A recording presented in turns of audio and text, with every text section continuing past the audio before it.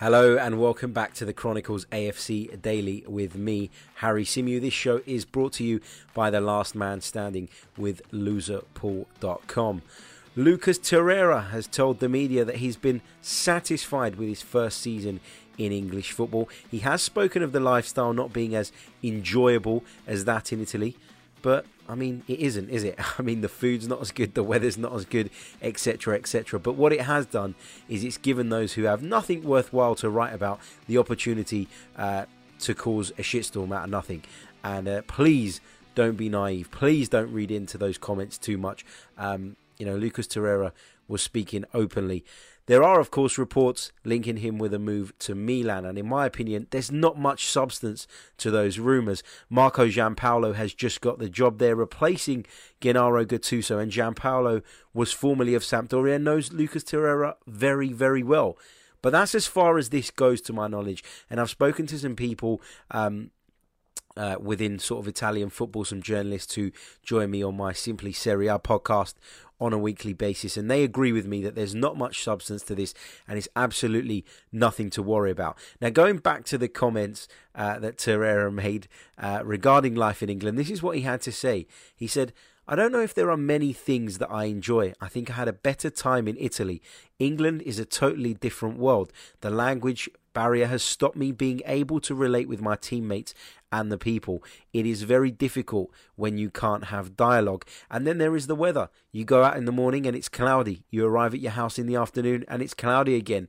We are from Uruguay and we are used to always or almost always having the sun. But as the years go by, I'm going to adapt." So Lucas Torreira, just talking about the lifestyle change, he's not said anything that most other foreign players haven't said when they've come to the UK. It is a very different lifestyle to that in Italy or in Spain or in South America, wherever you want to, compare. When it comes to the weather, that is a big deal to these people, and I get it. I personally prefer it when the weather's good. It puts me in a better mood, and so I can totally understand why going from sun to cloud and rain can have its toll on someone. And Lucas Torreira is just speaking openly and honestly. Like I said, I don't think the Milan links are anything to be concerned about, and it's just a something out of nothing. Let's move on to Denis Suarez. He's been talking about the injury problems that plagued him during his time at Arsenal.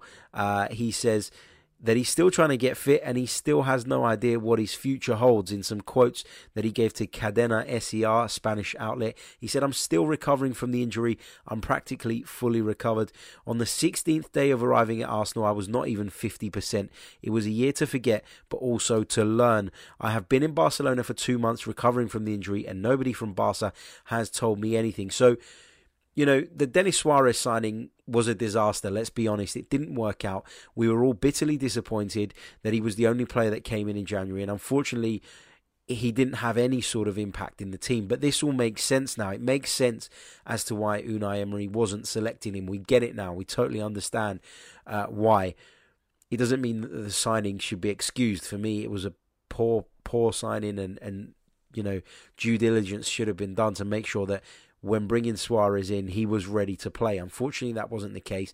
But it seems like a bit of a shame. He's no doubt a talented player, and he's kind of been left in the wilderness now. Doesn't know what's going on at Barcelona.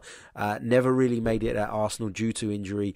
It was what's the word? Not reassuring to read those comments from Suarez in the sense that we now know from the player himself why things didn't work out. It felt like the statement he gave when we initially terminated the loan deal was a little bit vague in my eyes. So pleased to have a little bit more clarity on that subject. It's looking increasingly likely that Laurent Koscielny will leave Arsenal this summer, and the club are said to want in the region of £10.5 million to put towards a replacement. Now, if we can cash in and get £10.5 million for a player of Laurent Koscielny's age, for a player with Laurent Koscielny's injury problems, then I would be happy with that. I'd be happy with it, providing that Arsenal are going to go out there and spend it and put it towards a replacement, a younger replacement. But if it's just to get him off the wage bill, then I'm not really sure where I stand on this, because He is the only bit of experience, along with Socrates, he is the only bit of experience that we have in that Arsenal defence. And whilst I totally acknowledge that he's got lots of injury problems, he's a real fitness concern, he was pretty good in the second half of the season. He was as good as any other defender at the club. And I didn't expect that. I thought Laurent Koscielny was finished after that Achilles injury.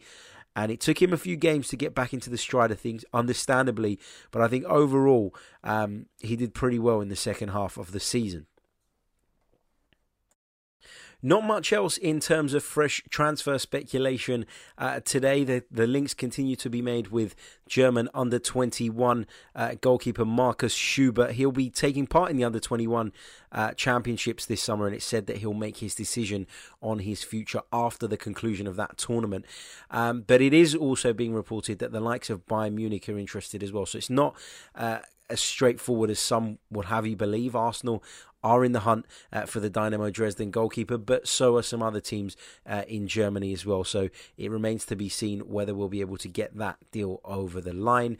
Don't forget, ladies and gentlemen, the Copa America is starting. Thank God, some decent football to watch, because I know a lot of us have been starved and deprived of football. I've even been watching the Cricket World Cup, such has been my, my boredom, I guess is the right word.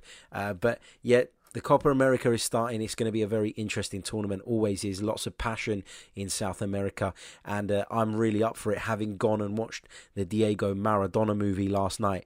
What a film. I would go as far as saying the best sports film or sports-related bit of TV that I've ever watched. It's unbelievable. There's so much unseen footage, and it really tells the story of Maradona's rise and fall brilliantly, with lots of, like I said, unseen footage, lots of exclusive interviews. Diego's telling the story himself. It includes interviews with his former wife, with his personal trainer, with the Napoli president at the time. And it really focuses on that period that he spent at Napoli, which is the most significant period in his illustrious career. There's no question about that. It's a fantastic film. I've written a little review on it over on chroniclesafc.com, so check it out. You will not be disappointed. If you've got no plans this weekend, head out and see it. I promise you, it is fantastic. We'll be back on Monday with another Chronicles AFC Daily. Until then, have a great weekend. Everybody enjoy the break, and hopefully the weather picks up a little bit. Take care.